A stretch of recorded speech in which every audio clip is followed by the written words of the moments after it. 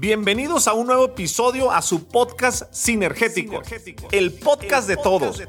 Un espacio donde invito expertos, agentes de cambio y grandes personas con extraordinarias historias que te ayudarán a acelerar tu crecimiento en tu negocio sin descuidar tu persona, fondo antes que forma, haciendo sinergia con él, contigo y conmigo. Mi objetivo es inspirarte, motivarte, acelerarte y hacer sinergia para que juntos alcancemos todos nuestros objetivos. Si estás listo, comenzamos. Sinergéticos, ¿cómo están? Bienvenidos a un nuevo episodio de su podcast. Amigo, ¿cómo estás? Bienvenido. Qué gusto tenerte acá en el Búnker Sinergético. Bienvenido, mi estimado, a tu espacio. Gracias, Jorge. Gracias por esta oportunidad. Gracias a las personas que nos están escuchando. Bienvenidos a los que van conduciendo, están haciendo ejercicio, están limpiando los trastes, a todos los que están sacando un espacio para ellos mismos, para crecer. Te felicito por sacar un espacio para ti. Gracias, Jorge. Hombre, pues mira... Quisiera comenzar con algo que tiene como 3 semanas para ser exacto, que lo he venido escuchando mucho. Ya sabía que era yo, pero no sé qué se deba que en las últimas 3 semanas, en las conferencias, en las personas que he conocido, en los nuevos conferencistas amigos míos, hablar del amor propio. ¿Qué es el amor propio para Don Gus? Mi hermano, amor propio es saberte dominar. Uno de mis mentores, que se llama Joe Dispenza, define la inteligencia emocional como el tiempo que estás en una emoción. A eso le llama el periodo fractario emocional. Hoy en día la ciencia explica el tiempo diciendo que se llaman fractales. Sí. En palabras pollito es que son como mini historias dentro de un gran cuento. Y el amor propio es ser capaz de dominarte, cambiando tu emoción y dejando que el único que te domine a ti seas tú. Amor propio es dominarte siendo capaz de cambiar de felicidad a tristeza, de tristeza a emoción, de gozo a dicha, cuantas veces tú quieras, en el tiempo que tú quieras, sin importar las condiciones en las que te encuentres. Y el amor propio es un músculo. El amor propio se tiene que trabajar. El amor propio hay que ir todos los días al gimnasio y aprender a decir que no, aprender a poner límites, aprender a saber decir lo que tú quieres. El amor propio hoy en día probablemente lo has escuchado en estas semanas porque las personas de alto rendimiento se aman, deciden amarse, sin duda. ¿Cómo se adquiere el amor propio? Dices que es un músculo que se tiene que trabajar. Vas al gimnasio y te pones mamado, no te pones fuerte, decimos en México, ¿no? ¿Dónde encuentras el gimnasio del amor propio? Mira, yo tengo estudiantes que desarrollaron el amor propio. Por ejemplo, me acuerdo de Lina. Si me estás escuchando, te mando muchas bendiciones, querida Lina Petita. Lina estaba pasando por su 3er cáncer. Sí. Estaba acostada en la camilla. Ya había tenido más de 18 quimios ese año. Y recuerdo que ella me escribió en realidad una carta muy linda en la que me dice que estaba acostada y en el Instagram estaba scrolleando y de repente aparece un muchacho que dice: tú lo que requieres es amor propio. Ese muchacho era yo. Tú puedes encontrar el deseo y la iniciativa para trabajar el amor propio a partir del dolor. Te pasó algo muy difícil, entonces tú dices: toca cambiar. No tengo dinero para comprar los pañales a mi hija a final del mes, tengo que encontrar una manera de generar ya dinero, entonces me comienzo a amar. ¿Qué es amarme? Acostarme temprano, hermano, respetar mi sueño, poner una higiene del sueño, eso es amarte. Saber decirle a tu pareja en este momento: no nos vamos a una película porque mañana tenemos que madrugar, es saber encontrar amor propio. Entonces, ella está sufriendo a partir del cáncer, escucha esta palabra y el dolor la motiva. ¿Qué es el dolor? Pues ver los ojos de su familia porque sabe que su cuerpo en cualquier momento puede dejar de funcionar, sí. Entonces se puede ir. ¿Qué es el dolor? Ver que no puede hacer lo que antes hacía porque ya no tiene cejas, porque ya no tiene el cabello como antes lo tenía. Sí. El dolor la llevó a encontrar un espacio diariamente en el que medita, en el que lee, en el que estudia. Pero así como el dolor la lleva a eso, también puede llevarte a ti el deseo de crecimiento.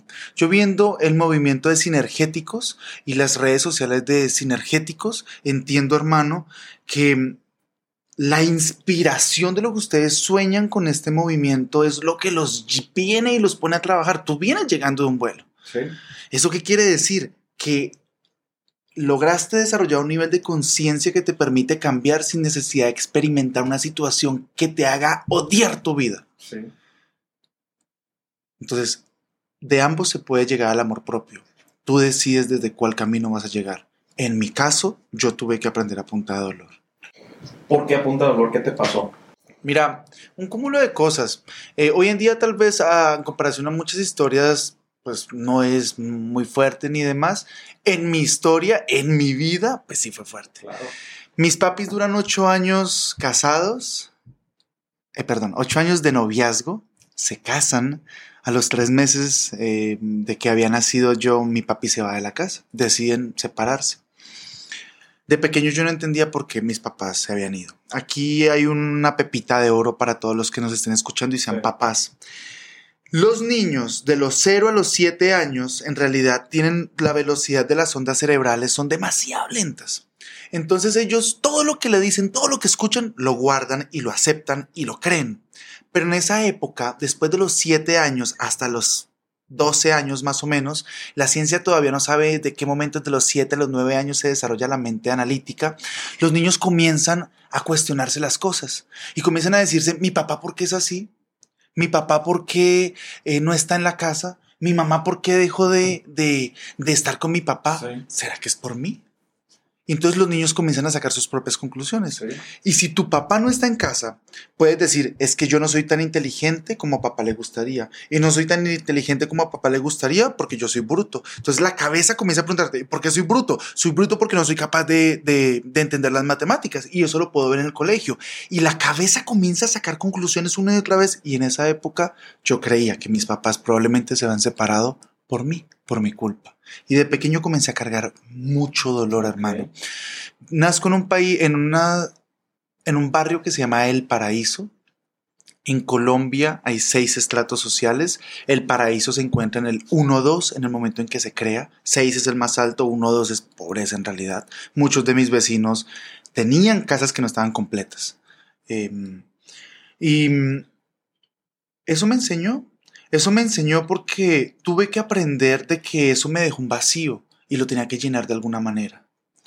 Luego llegaron las primeras parejas, mi primera pareja me es infiel y me doy cuenta que esa rabia se fue quedando ahí y la fui, más adelante me di cuenta que la fui sanando con otras parejas. Pero ¿por qué tiene que sufrir una persona? Sí. ¿Por qué tiene que sufrir un corazón porque tú tienes el corazón roto? A mí me pasó ello en el tema de mis papás, eso me llevó a la drogadicción, probé cuánto tipo de drogas te imagines, lo cual agradezco infinitamente, que no es la mejor solución para llenar vacíos, pero eso te hace un vacío más grande. Y ese vacío un día tenía que reventar. Y cuando reventó fue que yo me di cuenta que mi vida estaba pues acabada. Yo hice el TED Talk, hermano. En el TED Talk normalmente no te pagan. A mí me pagaron $15,000. Yo hablé 13 minutos. Y de esa plata en cuestión de meses no había nada. ¿Por qué? Porque yo no me sentía merecedor del dinero.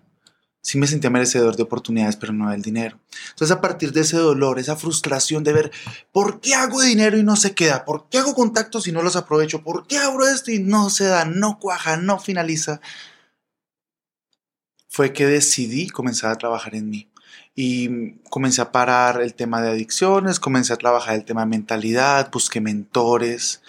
El ver la frustración de los ojos de mi mamá fue probablemente el mayor dolor en el que yo dije, aquí ya hay que hacer un cambio. ¿Cómo fue que? Es una pregunta que me llama mucho la atención, porque yo hablo mucho en mis conferencias del contexto y la genética. Uh-huh. A veces es muy difícil tomar decisiones cuando no tienes el contexto correcto, ¿no? Uh-huh. Cuando no tienes a alguien que te diga, busca un mentor, busca ayuda, dale por acá. Tú estabas en un extracto económico 1, o sea, pobreza, no tenías el contexto correcto. Uh-huh.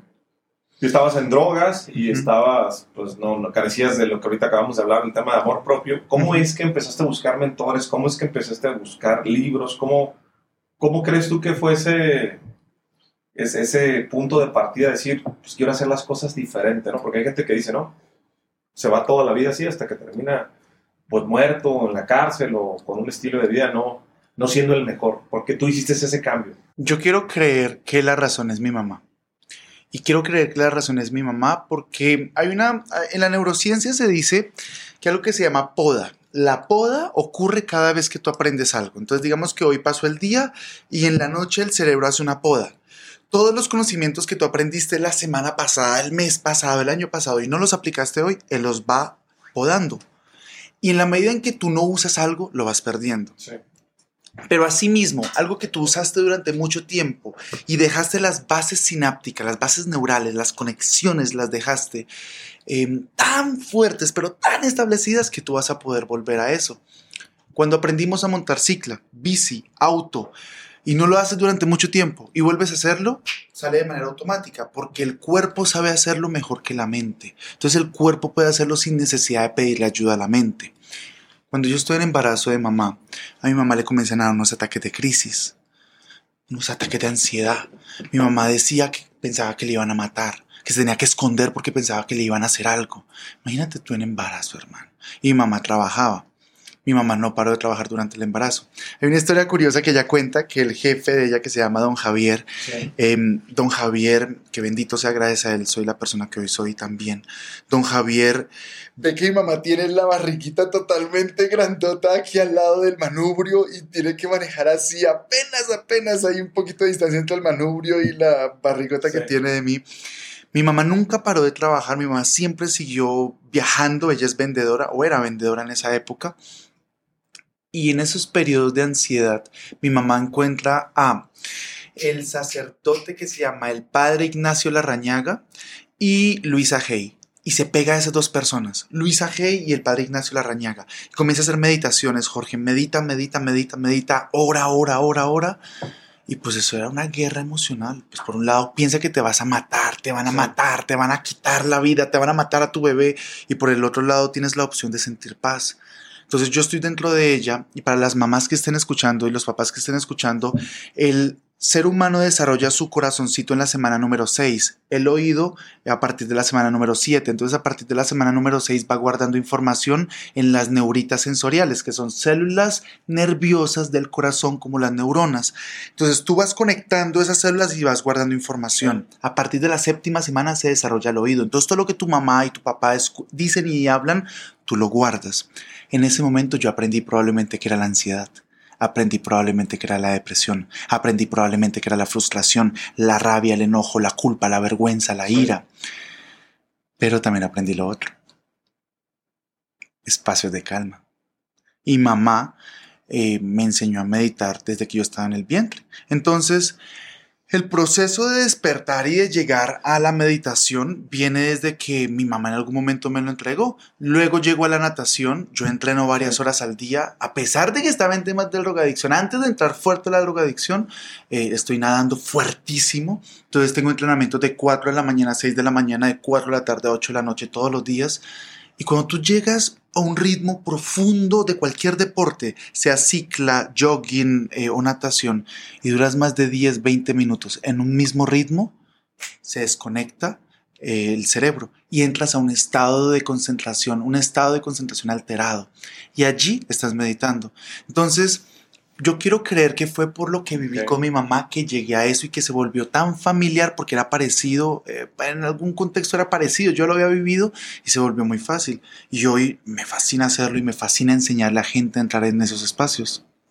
Meditación. Epa. Oye, ¿hoy meditas cada cuánto?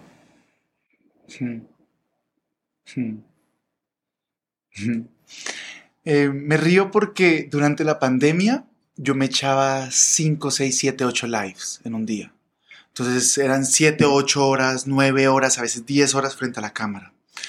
Y de los cuales tenía 5 invitados con los cuales con 4 meditaba.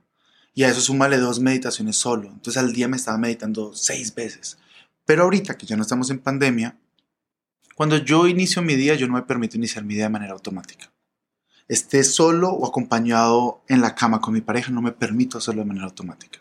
Y tampoco me voy a la cama de manera automática. Entonces, una vez inicio, de una vez programo la cabeza. yo desarrollé una metodología que se llama el diario milagroso y es encontrar simplemente atajos que desarrollaron personas como el doctor Joe Dispenza, Greg Braden, pero una persona como Noah St. John. Noah St. John es como el entrenador de artistas. Sí. Pues Noah St. John es de las mentes más brillantes en el tema de reprogramación mental. Y yo medito en la mañana, estoy por ejemplo en una sesión y antes de la sesión trato de meditar. Tengo una reunión, antes de la reunión trato de meditar. Estoy en una negociación y se me pone tensa la negociación y le digo a la persona, permítame un momento, voy a ir al baño. Y me voy para el baño y tal, audífonos y apriete. Ahorita si quieres hacemos un ejercicio en el que subimos la energía. Vuelves a estar en un estado en que solamente usando la respiración afectas la variabilidad de la frecuencia cardíaca y ¡pum!, vuelves a entrar en centro. Y busco hacerlo durante el día, hermano. Okay. ¿Por qué? Porque pues tú sabes que a medida que vas creciendo, la agenda se va llenando. Entonces sacar 2 horas al día para meditar, supuestamente es mucho, para mí está perfecto. Pero durante el día hay que buscar el estado de centro. Durante el día toca buscar el estado de centro donde vuelvas a meditar. Entonces, ¿qué vas a hacer? En mi caso, yo uso bastante la respiración, me tocó el corazoncito cuando voy en el auto, medito durante 2-3 minutos. Ese es un ejercicio que, por ejemplo, Greg Braden, otro de mis mentores, lo explica, que lo estudiaron en el Instituto de la Matemática del Corazón, que es el HeartMath Institute. Si la gente conoce Joe Dispenza, conocerá ese instituto. Y es un ejercicio que tocando a la altura del corazón, con la mano izquierda, con los deditos, haciendo presión, pequeños circulitos constantemente durante 2-3 minutos y visualizas que allá va la respiración, es un efecto que dura hasta 6 horas. Entonces puedes estar literalmente en estado de meditación sin estar todo el día en estado de meditación. Lo que yo busco es recordarme constantemente que hay un programa que fue escrito y que yo probablemente no participé en esa escritura y que si quiero tener un resultado diferente en mi vida, tengo que cambiar lo que está escrito en ese programa. Y la meditación es el acceso más rápido a este programa. Y lo hago cuantas veces pueda hacerlo. Entre más en el día, mejor, hermano. ¿Qué tipo de técnica utilizas en meditación? Esto es interesante porque a mí no me gusta lo tradicional del que obviamente es muy bueno porque son frecuencias y es matemática, ¿sí? Pero me gusta mucho el tema de meditar de pie. Meditar moviéndote con los ojos abiertos, entonces caminando con audífonos. Las meditaciones que yo creo para mí y creo para las personas son meditaciones en las que primero que todo lo que hacemos es relajar el cuerpo. Entonces a partir de respiración relajas el cuerpo. Segundo, usando la respiración le decimos al cuerpo rompe el patrón. Entonces lo que hacemos es aguantar un poco la respiración, apretando los músculos del abdomen, y eso lo que hace es sacarte del automático. Sí. Tercero, me encargo de que las personas sientan las partes del cuerpo. Cuando tú sientes las partes del cuerpo, cambias de beta en las ondas cerebrales a alfa. Y para los que no saben qué significa eso, te relajas. Al momento de irte a dormir, cambias de beta a alfa y tú lo vas a hacer de manera a propósito. Y todo esto lo llevo acompañado de música. A mí me gusta mucho la música electrónica. Es una de las cosas que más me gustaron y que probablemente me llevaron a materializar el sueño de irme a vivir a Suiza cuando apenas tenía 17 años y nunca había salido tan lejos del país y menos solo y sin familia.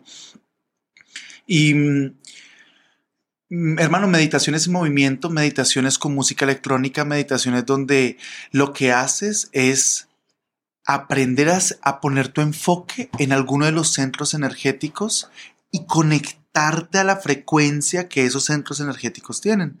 Y a partir de esa frecuencia puedes ver el mundo de una manera diferente. Para los que están escuchando esto y creen que suena demasiado loco, es ciencia. Tú puedes medir la vibración que tiene incluso cada músculo de tu cuerpo. Y hay ciertos músculos que tienen una frecuencia diferente. Y cuando enfocamos nuestra energía allí, expandimos nuestro ser de una manera diferente. Ahorita que dices la vibración, he escuchado de muchas personas que de pronto dicen, es que esta persona no me vibró, no conecté con ella, no vibra. ¿Tiene que ver con lo que dices de las vibraciones o es otra cosa? Mira, tú iniciaste esta conversación hablando de contexto y genética y va de la mano perfectísimo porque yo no nací en un contexto de riqueza, pero hoy me rodeo de ricos. Sí. Y mi genética, en realidad, mis abuelos fueron multimillonarios en realidad para su época. En 1930 mi abuelita andaba en avioneta, en 1930. Pero pero hoy en día pues no está esa realidad. Entonces en la genética como tal de mi mami tal vez y de mi papi no había el dinero. Sin embargo, yo entendí algo y es que un átomo de oxígeno se une a un átomo de oxígeno. Así de sencillo. Cuando a ti no te gusta la vibración de una persona, es porque la información que esta persona subió al campo, cuando tú la descargas, no está con tu vibración. ¿Qué es esto del campo?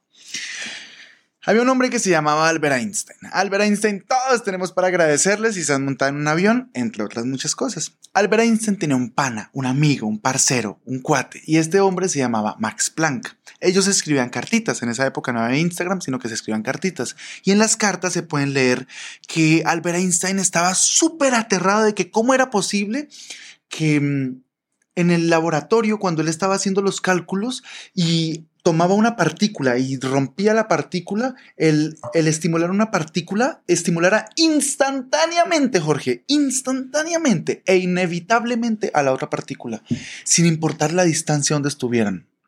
A esto él le llamó el espeluznante efecto fantasmagórico. El espeluznante efecto fantasmagórico, un nombre súper poético de Albert Einstein.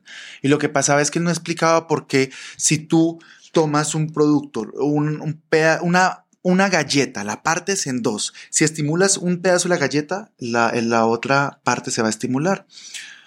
Entonces él comenzó a investigar por qué sucedía esto. Y pues si Albert Einstein se pone a investigar algo, probablemente Albert Einstein descubra algo. Y él descubrió que todos estamos metidos en una cuasi piscina. Yo lo explico así, como si estuviéramos metidos en una piscina, donde si tú te mueves en este lado de la piscina, al otro lado tú lo vas a sentir por las ondas. A esto él le llamó el campo cuántico. Y el efecto de entrelazamiento entre los cuerpos que están dentro de la piscina les llama entrelazamiento cuántico. Entonces, lo que pasa cuando tú ves a alguien que vibra y no vibra también contigo, es que tú estás conectado a esa persona y tú estás descargando la información que esa persona está poniendo en esa piscina a partir de dos antenas que tiene, sus pensamientos y sus emociones. Los pensamientos son la carga eléctrica y se puede medir la frecuencia en ondas, y la carga magnética es el corazón. Entonces los pensamientos le dicen al campo cuántico qué es lo que tú quieres, y el corazón, que es la carga magnética como un imán, lo atrae o lo aleja. Entonces, si tú estás teniendo un tema con una persona y tú dices, ay, qué vibra tan pesada la de esa persona, primero que todo estás vibrando de la misma manera. Okay. Y segundo, te conectaste a su frecuencia, por eso la pudiste sentir. Y tercero, descargaste la información que tiene en el campo esa persona a partir de sus pensamientos y sus emociones. Entonces, tú estás pensando lo que esa persona está pensando y tú estás sintiendo lo que esa persona está sintiendo.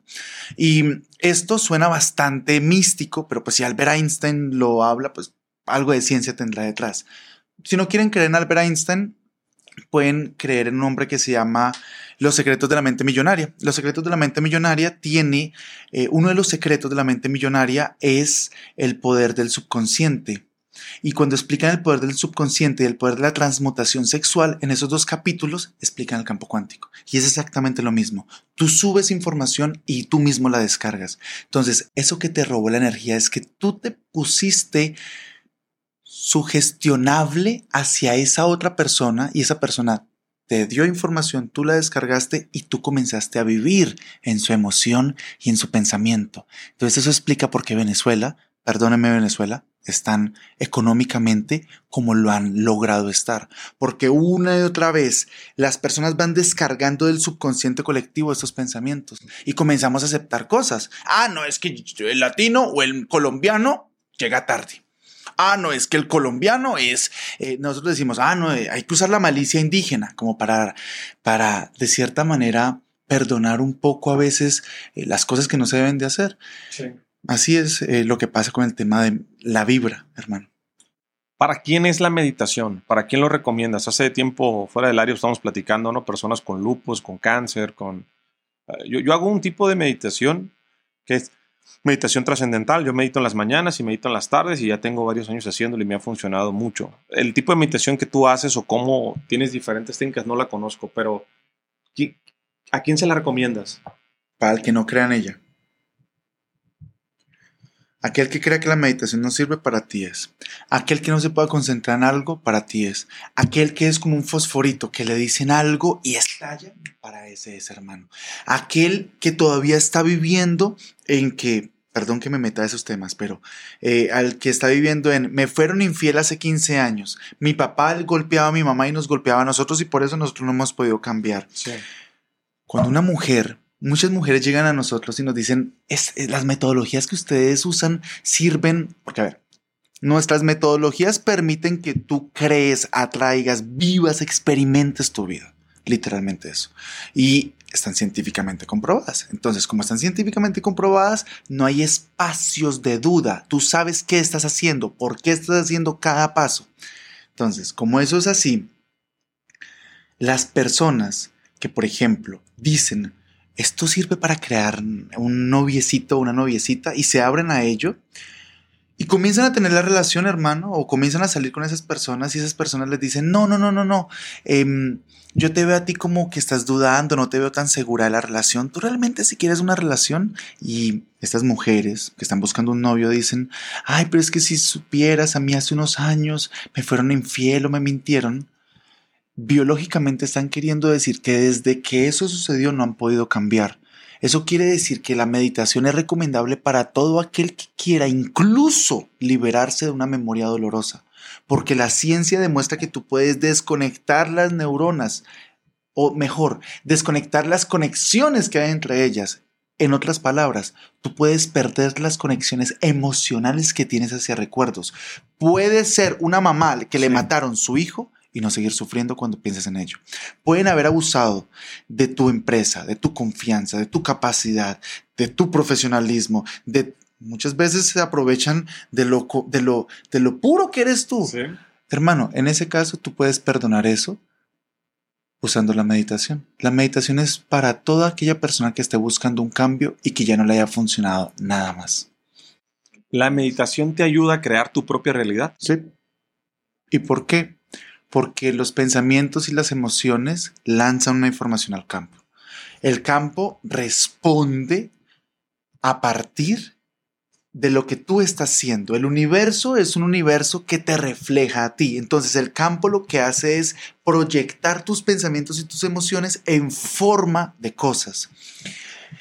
Hay una ley que se llama la ley del efecto del observador y dice que donde tú posas tu atención, allí el electrón, que el electrón hace parte del átomo, se colapsa pasando de onda a partícula. Que en palabras, pollito, es donde tú pones tu energía, eso es lo que tú vas a materializar. Entonces, ¿por qué creamos nuestra realidad? Porque nosotros hablamos el lenguaje del universo, que son las frecuencias. Y si nosotros somos capaces de alterar nuestros pensamientos y nuestras emociones, somos capaces de crear nuestra realidad. Yo lo veo así. Pensamientos generan emociones. Ay, voy saliendo de acá. Me van a robar, hermano, me van a robar. Yo sé que aquí me van a robar. Yo sé que aquí me van a robar porque aquí han robado mucha gente. Aquí están cristaleando. Y yo sé que aquí de fijo nos van a cristalear. No podemos dejar el carro acá. No podemos dejar el carro acá. Un pensamiento te lleva a tener una emoción de miedo. Y esa emoción de miedo te lleva a tener otro pensamiento de es que está oscuro, mira la hora, no, de fijo, este es el lugar, nos va a pasar algo. Ese pensamiento, esa emoción se vuelve en un círculo que luego te llevan a tener reflexiones. Sí. Y esas reflexiones sobre la vida te llevan a tomar decisiones. Y esas decisiones en la vida te llevan a tener resultados. Y esos resultados reafirman la persona que tú crees ser. Y se vuelve un ciclo. Y si tú lo repites una y otra vez, a partir de más o menos los 30 años, la ciencia cree que ya el 95% de lo que eres está predispuesto en actitudes, pensamientos, respuestas automáticas, comportamientos, creencias y principios. Entonces, todo lo que tú eres hoy, si tienes más de 35 años, ya está predeterminado. O sea, ya podrían incluso hacer una ruta de cuánto dinero vas a tener, con cuántas parejas vas a terminar, si realmente vas a ser feliz o no, a partir de lo que fuiste antes. ¿Qué tenemos que hacer? Cambiar la información. Y la mejor manera de cambiar la información es hacerme consciente de mis pensamientos y mis comportamientos inconscientes. Y la mejor manera de hacerlo es volviendo a la meditación, es llevándote a la meditación. Y cuando cambias tus emociones y tus pensamientos, puedes crear tu realidad, puedes crearla. Mis ojos han visto personas que han vuelto a ver. De mi mentor, yo de Dispensa, hace poco estuvimos en Cancún, personas ciegas, hermano, volvieron a ver en el evento. Personas que no podían caminar se pusieron de pie. Y así como temas de salud, tengo estudiantes mías como Cristina, como Tu nombre, no me acuerdo de tu nombre. Bueno, una estudiante con la que hablé ayer, que se enfocó en el tema del dinero. Tú sabes cómo está la situación económica en Argentina. Estas mismas metodologías apuntándole al tema de creación de oportunidades económicas. Se ganaba 6,000 pesos, 6,000 pesos argentinos, 6,000 pesos argentinos al mes. Su última facturación tuvo 68,000 pesos en cuestión de 120 días. ¿Cómo pasa eso? Con saltos cuánticos. Sí. No siendo materia, poniendo tu enfoque en la energía. No queriéndote desplazar, entendiendo que una inteligencia divina que se encarga de conectar las cosas y que si hablas su idioma, te va a dar las cosas más rápido. El tema es que nunca nos enseñaban a hablar su idioma. ¿Cómo platicarías en un tweet o en un conjunto de pasos si alguien en este momento te está escuchando, hace clic con lo que dices y dice, yo tengo un sistema de creencias y tengo más de 35 años, un sistema de creencias basado en escasez, en que esto se va a acabar, en que no puedo crecer, en que pues sí me va bien, pero pues, yo no puedo ser rico, no puedo ser millonario, a pasar a una creencia de abundancia donde en el tema cuántico todo es posible, las posibilidades son posibles. ¿Por dónde empieza? Si nos está escuchando en este momento, ¿qué tiene que hacer? Lo primero que todo es que tiene que haber un espacio mental. ¿Qué significa que tiene que haber un espacio mental? En su cabeza tiene que crearse la opción y tiene que ser viable la opción de vivir sin carencia. Es como la persona que fuma, bro. Una persona que fuma porque cree que no existe una manera de vivir sin fumar. Una persona que es fiel porque cree que no existe otra manera de vivir que ser fiel. Entonces, para tú cambiar esa creencia, tiene que entrar un poquitico de duda sobre, ¿esta será la única manera de vivir? En el momento en que tú te cuestionas, ¿qué más será posible? ¿Será que existe una manera de vivir diferente? En ese momento, Jorge, se puede dar el cambio de la creencia. Entonces, lo primero que hay que hacer, 1, abre tus ojos y mira a tu alrededor. Mira a tu alrededor cuántas cosas que tú ves se pudieron comprar con dinero. Y muy probablemente aquí donde estamos tenemos las cámaras, tenemos las luces, tenemos los televisores, tenemos los cables, tenemos los micrófonos, el agua. Todo esto costó dinero. Si tú observas y pusieras los billetitos encima de las cosas, te das cuenta que hay dinero por doquier. Entonces, cuando tú abres tu percepción, puedes preguntarte, ¿qué más es posible? Entonces, lo primero es abrir la percepción viendo la realidad. Lo segundo es entendiendo algo que dice Tony Robbins y es inmersión total. Obsesión, bro. Obsesión. Tienes que lograr darle tantos disparos, tanta información al cerebro para que el cerebro crea que ya no estás viviendo en escasez. Entonces puedes literalmente estar viviendo en pobreza absoluta, pero toca hacerle creer al cerebro que no estás ahí y hay que engañar al cerebro. Hay muchas maneras de engañar al cerebro. Una manera de engañar al cerebro es con música. Música que te haga conectarte a una emoción. Por ejemplo, la gente que canta salsa y que le encanta sentirse viva con salsa es una manera de conectarse a la felicidad. Es una manera de preguntarse, ¿será que existe otra manera de vivir además de ser triste? Sí, ser feliz. En el caso de la escasez, podemos cerrar los ojos literalmente, podemos poner un audiolibro y escuchar a una persona. Podemos cerrar los ojos y escuchar un podcast. Una de las cosas más importantes que yo he visto en el proceso de personas de diferentes países, porque tenemos alumnos en 35 países y yo conozco personalmente 17, hay algo interesante y es que si tú ves las historias, la biografía de una persona que tuvo éxito, en tu cabeza las neuronas espejo dicen, yo también puedo. Y el cerebro, como no reconoce la diferencia entre Jorge y Gus, el cerebro no sabe que tú eres Jorge y yo soy Gus. El cerebro, si te ve lastimándote, cree que yo me estoy lastimando. Entonces, si le hago creer al cerebro que esa escasez, esa pobreza, ese no tengo para pagar el Netflix, para llevar a mi hijo a la escuela, para comprarme un nuevo bolso, si le hago creer a mi cerebro que esa realidad ya no es mi realidad, si por un segundo le hago creer a mi cuerpo que esa realidad no es mi realidad, habrá existido una liberación de energía. En el momento en que hay una liberación de energía del cuerpo, te vuelves más presente. Sí. Y entre más presente estás, vas a poder enfocar toda tu energía para que comiencen a ocurrir sincronicidades, que son eventos que no tienen explicación, pero esas sincronicidades pueden volverse intencionadas. Sí. Entonces puede ser que eventos locos pasen porque tú lo deseaste. Y a ti se te ocurren cosas y comienzan a ocurrir.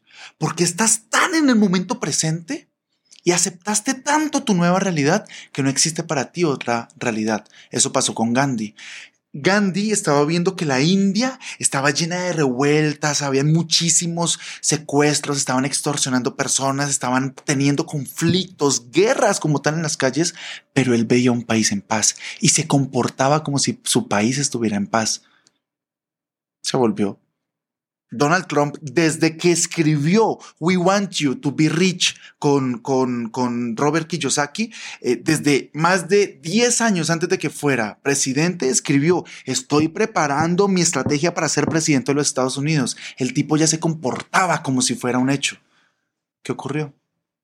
Se volvió presidente de los Estados Unidos. Entonces el ejercicio es: ¿cómo logro que mi cerebro se cree la idea de que sí es posible otra realidad? Primero que todo, mirando las construcciones. Segundo, conociendo la historia de otras personas. Tercero, ponte audífonos y métete una meditación mía. Entra a Don Gus 17 en Instagram y ponte a meditar conmigo y encárgate ¿de qué? De que tu cerebro y tu cuerpo por un segundo crean de que esa escasez no existe. Y si por un segundo logras demostrarle que puedes sentirte millonario, va a querer repetirlo.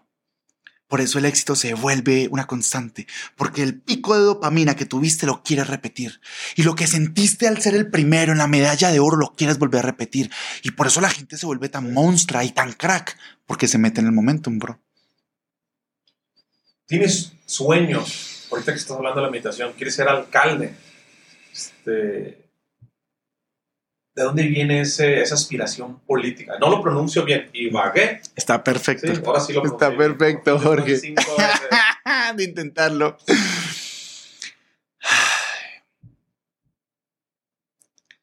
Yo soy lo que soy gracias a la ayuda de personas. Por eso el tema de sinergéticos me toca tan a profundidad, hermano. Yo pude llegar a Europa porque una mujer que se llama Gema Mejía y mi mamá, Patricia Mejía, me dieron la oportunidad de irme para allá. Yo quería ser piloto de la Fuerza Aérea, me presento, no paso. Llevaba 11 años nadando. Mensajes durísimos, porque toda mi vida yo estaba enfocado a ser piloto. No pasé la prueba, bro. Mi mamá me dice: te vas para Suiza si quieres, pero si te vas, te gastas el dinero que había para la Fuerza Aérea. O sea, es un ticket sin regreso, tú verás. Mamá, ¿tenemos todo el dinero? No. ¿Cómo lo vamos a conseguir? Tu tía te va a ayudar. Mi tía me ayudó, me fui y eso cambió mi vida. Yo vengo de un barrio donde muchos de mis amigos o ya no están vivos o se fueron por las drogas o tuvieron hijos muy temprana edad. Y eso les alteró por completo los planes. Muchos ni siquiera terminaron la universidad, muchos tienen trabajos mediocres. Y, ¿sabes? Sigo yendo al barrio y sigo jugando fútbol y sigo compartiendo con mi gente. Pero entendí que existía otra manera de vivir. Entonces, ¿por qué quiero ser alcalde? Porque cuando mi tía Gema me dio la oportunidad, mi vida cambió. Y hoy yo sé que yo inspiro a personas. Entonces, si ella me cambió a mí, imagínate yo encontrar la manera de servir a otras personas. Ibagué es una ciudad con un talento impresionante, se pueden vender muchísimos servicios. Yo me encargaría de que esos niños aprendieran inglés principalmente y buscaría exportar servicios. Generar riqueza para mi ciudad a punta de exportación de servicios. Sería lo que yo haría. Creo que Colombia tiene muchísimo poder. Creo que Colombia es un país que está en su mejor momento. Creo que Latinoamérica está en su mejor momento. Creo que Venezuela está en su mejor momento. Creo que Venezuela va a ser el Dubái de Latinoamérica, hermano. Creo que ha tenido que pasar por tanto fuego que van a tener que hacer que su repetición para salir de esa situación se haga su reputación y nos dejen a todos callados. Va a llegar y va a pasar. Cuando yo era chiquito la gente quería ir a Venezuela. Hoy no, por obvias razones. Pero va a llegar. Estamos en un punto energético en que Latinoamérica va a despertar y va a despertar bien cabrón, como dicen ustedes. Y yo creo que hay que aportar y yo sueño con ser alcalde de mi ciudad. ¿Qué haces para lograr ese sueño en este momento? Bro, yo tengo 3 sueños. Primero, ser medallista olímpico de natación. Ser el primer medallista olímpico de natación de la historia de Colombia. Nunca nadie lo ha hecho. Segundo, ser alcalde de Ibagué. Y tercero, llenar estadios con 50,000, 60,000, 70,000, 80,000 personas. Si tú lo ves, ambas Las tres, perdón, están engranadas. Yo lo veo de la siguiente manera. Va a llegar un punto en el que ya estoy libre financieramente y ya me puedo dedicar de lleno a creación de contenido y ejercicio. Yo he tenido la vida de un deportista de alto rendimiento y sé lo que eso implica, bro. O sea, 7, 8, 9 horas de entrenamiento diarias y durante el día dormir 4 o 5 horas, eso ya es un alto nivel de exigencia. Entonces, me dedico de full a natación. Llego a los Olímpicos. En todo ese proceso, imagínate la cantidad de reels, TikToks, Kuwaiks que se pueden subir. Te haces una comunidad gigantesca. Llegas, eres el primero, la rompes y estando allá con la medalla puesta, les pongo un letrero que diga vota por mí, alcalde de Ibagué, próximo alcalde de Ibagué. La atención que logro por haber generado un hito, lo puedo aprovechar para ganarme la atención de mi pueblo, sí, lo cual me puede llevar a ser alcalde. Entonces, tengo que volverme más pro en relatar historias, más pro en crear contenido, más pro en generar comunidades. Tengo que volverme un mejor deportista y pues llegar al punto en que financieramente no requiera estar activo en mi negocio para que me pueda dedicar de lleno al tema de vivir mi vida en tema de deporte. Y finalmente, ya para ser alcalde, después de que somos campeones, yo lo veo así, es como mi sueño bonito. Después de que somos campeones va a ser mucho más sencillo, porque eso ya rompe por cualquier esquema. O sea, tengo dinero, no me va a dejar corromper, tan fácil como los que llegan allá a punta de favores. Y segundo, soy un deportista que tiene un reconocimiento, que se labró su camino. Entonces mucha gente de mi ciudad se va a sentir identificada. Ibagué tiene más o menos 600,000 habitantes, 140,000 de ellos viven debajo de la línea de pobreza. Bastante gente. ¿Está cerca de Medellín o de Bogotá? Bogotá. Ibagué queda cerca de Bogotá, 2 horas y media aproximadamente. Okay. ¿Cómo está eso que te fuiste a Suiza? Que dices que se dio una oportunidad, tenías 16 años, estuviste 4 años allá, conociste un montón de personas, creo que te cambió mucho el contexto. ¿Por qué a Suiza? Yo jugaba videojuegos, Jorge. Sí. Dofus se llama el juego que jugaba. Y fue uno de los juegos más famosos de su época. Yo creo que si en ese momento lo de ser streamer hubiera sido tan conocido como hoy, y si mi mamá me hubiera comprado un mejor computador y hubiera confiado en mí en ello, yo hoy sería millonario a punta de solamente streamear, porque era de los mejores en el jueguito, y el jueguito tenía 200 niveles, nunca llegué a 200, pero llegué a 199, y teníamos jugadores de Chile, Venezuela, Ecuador, Perú, Argentina, Panamá, Nicaragua, El Salvador, México, España. Entonces eso me abrió la mente a conectarme a ese tipo de personas. Yo no sabía que existía Suiza, pero tuve la oportunidad de que mi primo había ido a Suiza, y cuando me pregunta a mí mi mamá, ¿te quieres ir de intercambio? Yo le digo, sí. ¿A dónde te quieres ir? Le digo yo, a Holanda. Yo ni siquiera sabía que era Holanda. Puse a Holanda y Alemania, pero ya me dijeron, no, hay un país más rico. ¿Y a ti qué tanto te gusta el dinero? Porque yo en esa época vendía dulces. Yo desde que era chiquito vendía dulces en el colegio, en los trenes, donde fuera vendía dulces. ¿Y a ti qué te gusta el dinero? Allá hay mucha gente rica, ve allá, me dijo mi madrina. Mi primo me dijo, es un país que hay mucha libertad. Tú nunca vas a ver tanta libertad como allá. Me gustó esa idea. Le dan 4 cupos al año para colombianos, 4 cupos. La organización con la que yo me fui, que se llama AFS, da 4 cupos al año a los colombianos.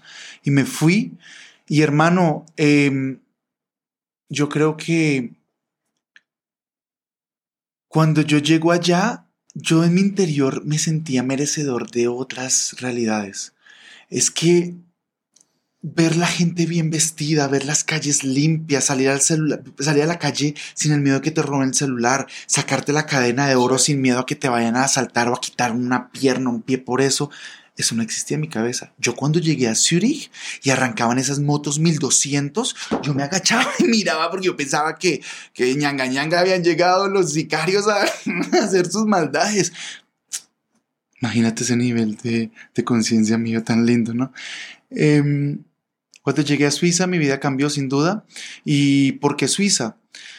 Porque mi primo me lo sugirió, porque mi tía me lo sugirió y porque era el lugar donde tenía que vivir las experiencias que tenía que vivir para hoy ser la persona que hoy soy. Hoy sé que se puede ser multimillonario porque viví en casas de millones de dólares en las familias de intercambio y tenía una bonita familia, Jorge. En Latinoamérica a mí no me enseñaron eso. A mí me dijeron o familia o billete, sí, o salud o billete, o espiritualidad o billete. Pero estas familias Salen de viaje toda la familia, hablan de sexo cuando tienes 14, 15, 16 años, yo tenía 17, me hablaban de sexo en ese momento, hermano. Hoy en día, ni con mi mamá hoy en día lo puedo hablar, y ellos sí lo hacían. Hablan de billete, te cuestionan qué quieres tú, no son mediocres, te obligan a que tengas un nivel promedio. El nivel más bajo de Suiza es incluso, probablemente en muchas cosas, más alto del promedio de nosotros, porque sus estándares mínimos son tan altos que tú, por la sinergia, tienes que mejorar, bro. Entonces me volví una persona que de no leer, le comenzó a gustar leer. De no estudiar, le comenzó a gustar estudiar. De no hablar de negocios de grandes escalas, comencé a hacerlo. Exacto. Yo no quería ser fiel, bro. Yo en ese momento estaba en una época de mi vida donde quería fiesta, locuras y demás. Dame drogas, dame más cosas. Pero era porque en mi interior no había paz. Y mi cuerpo lo estaba pidiendo de alguna manera. Y pues las drogas en cierto momento, esa seguridad que las drogas te dan, por ciertos segundos, parece real. ¿Cómo dejaste las drogas? ¿Cuándo fue la última vez que te drogaste? Hermano, la última vez que me drogué, mira, yo no me peleo, y eso es algo interesante. Eso es algo interesante. No es el trabajo, no es tu expareja, no es la marihuana, no es la cocaína, no es el alcohol, eres tú. Yo eso lo entendí con Sarmat.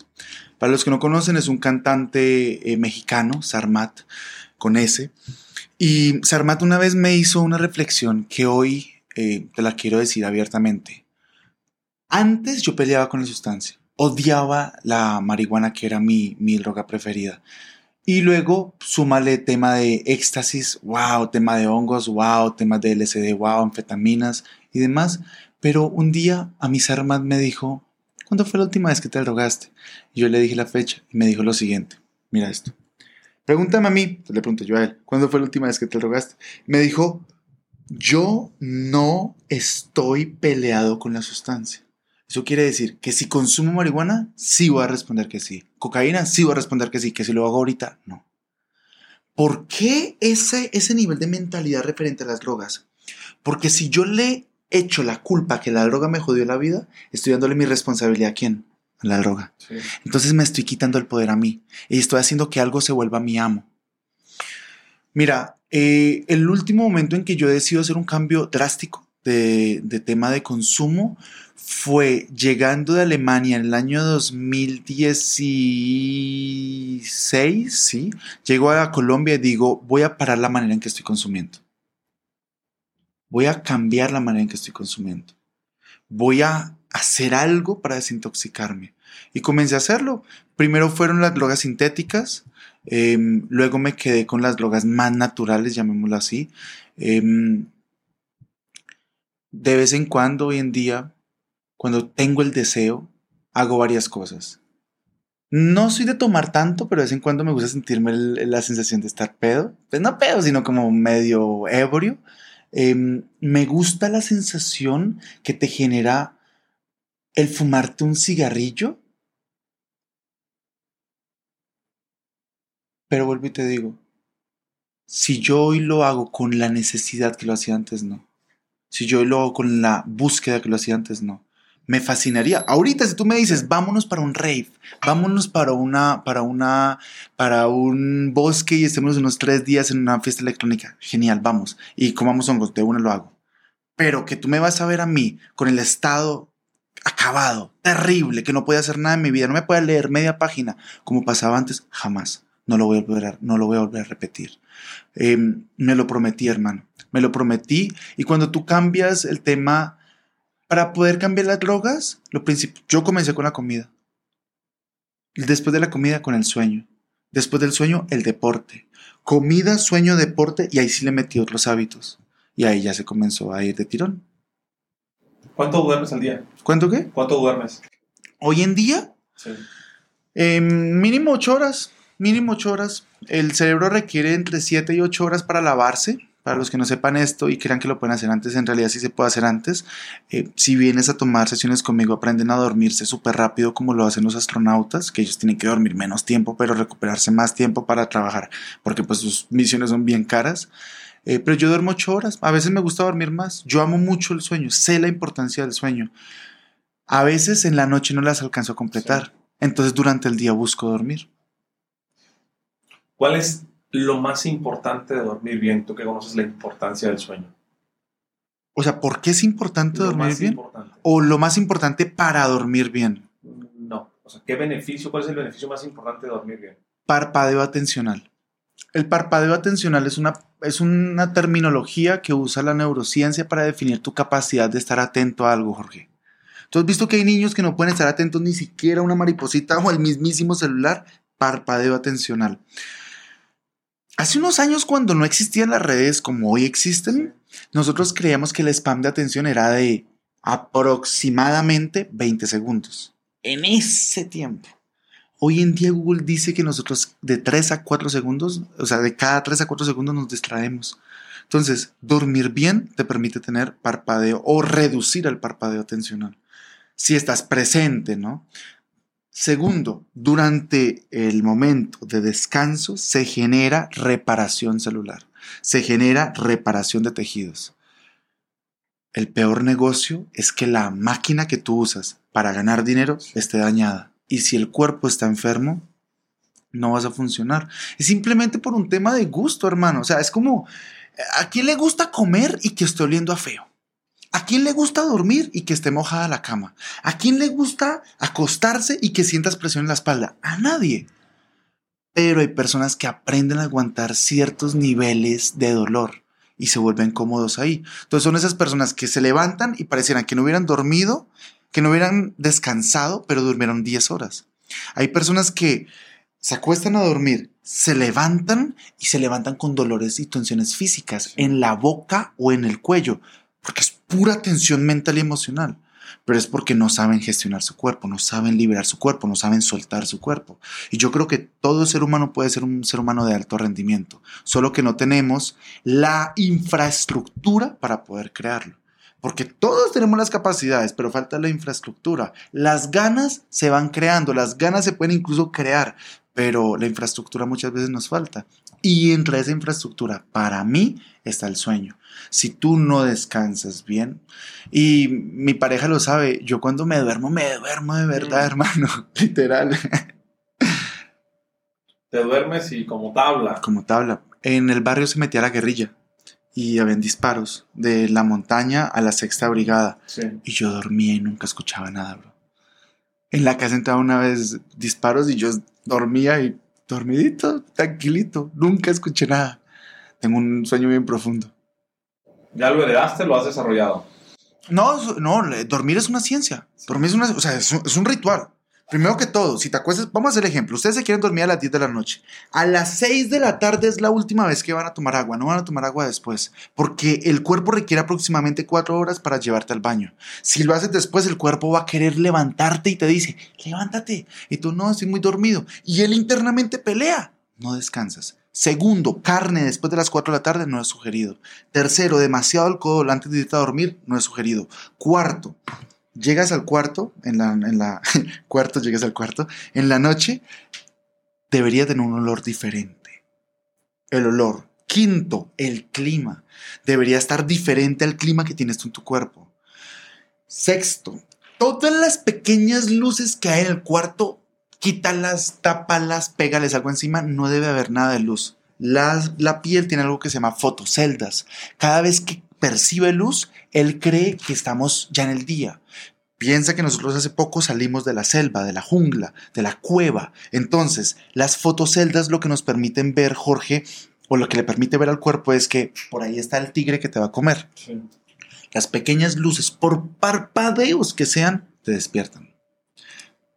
No sé en qué voy, creo que el séptimo. Wi-Fi, celulares, no debería haber nada. Electromagnéticamente te altera sí. Y te lastima.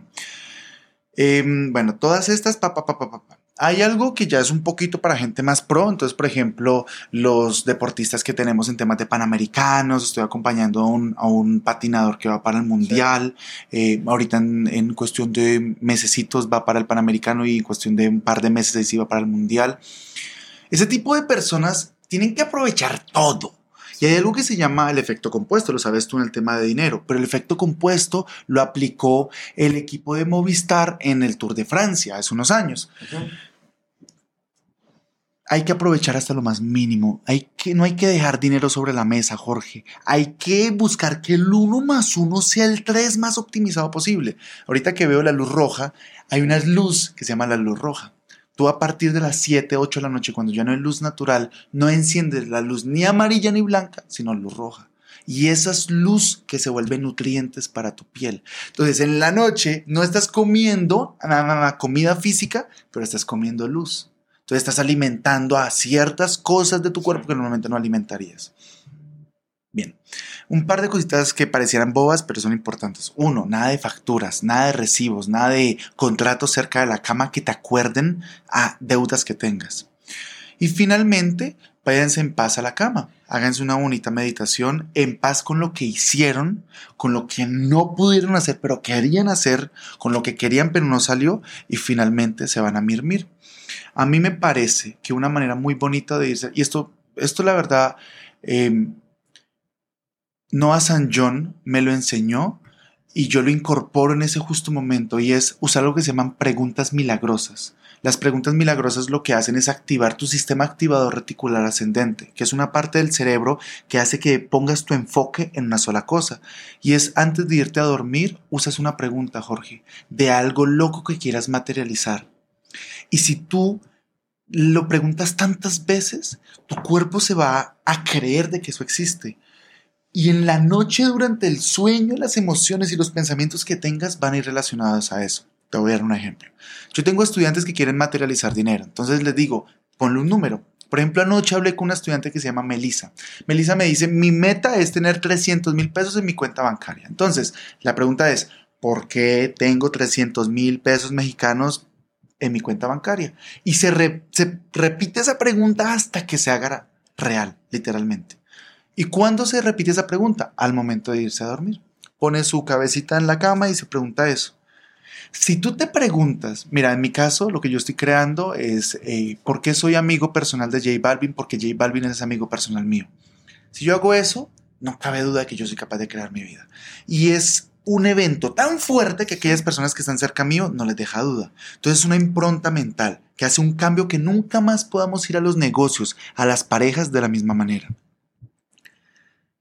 Es hacerte esta pregunta en la noche abre una oportunidad que al momento de descansar, la oportunidad te lleva a vivir las emociones y los pensamientos que tendrías si ese evento ya fuera real.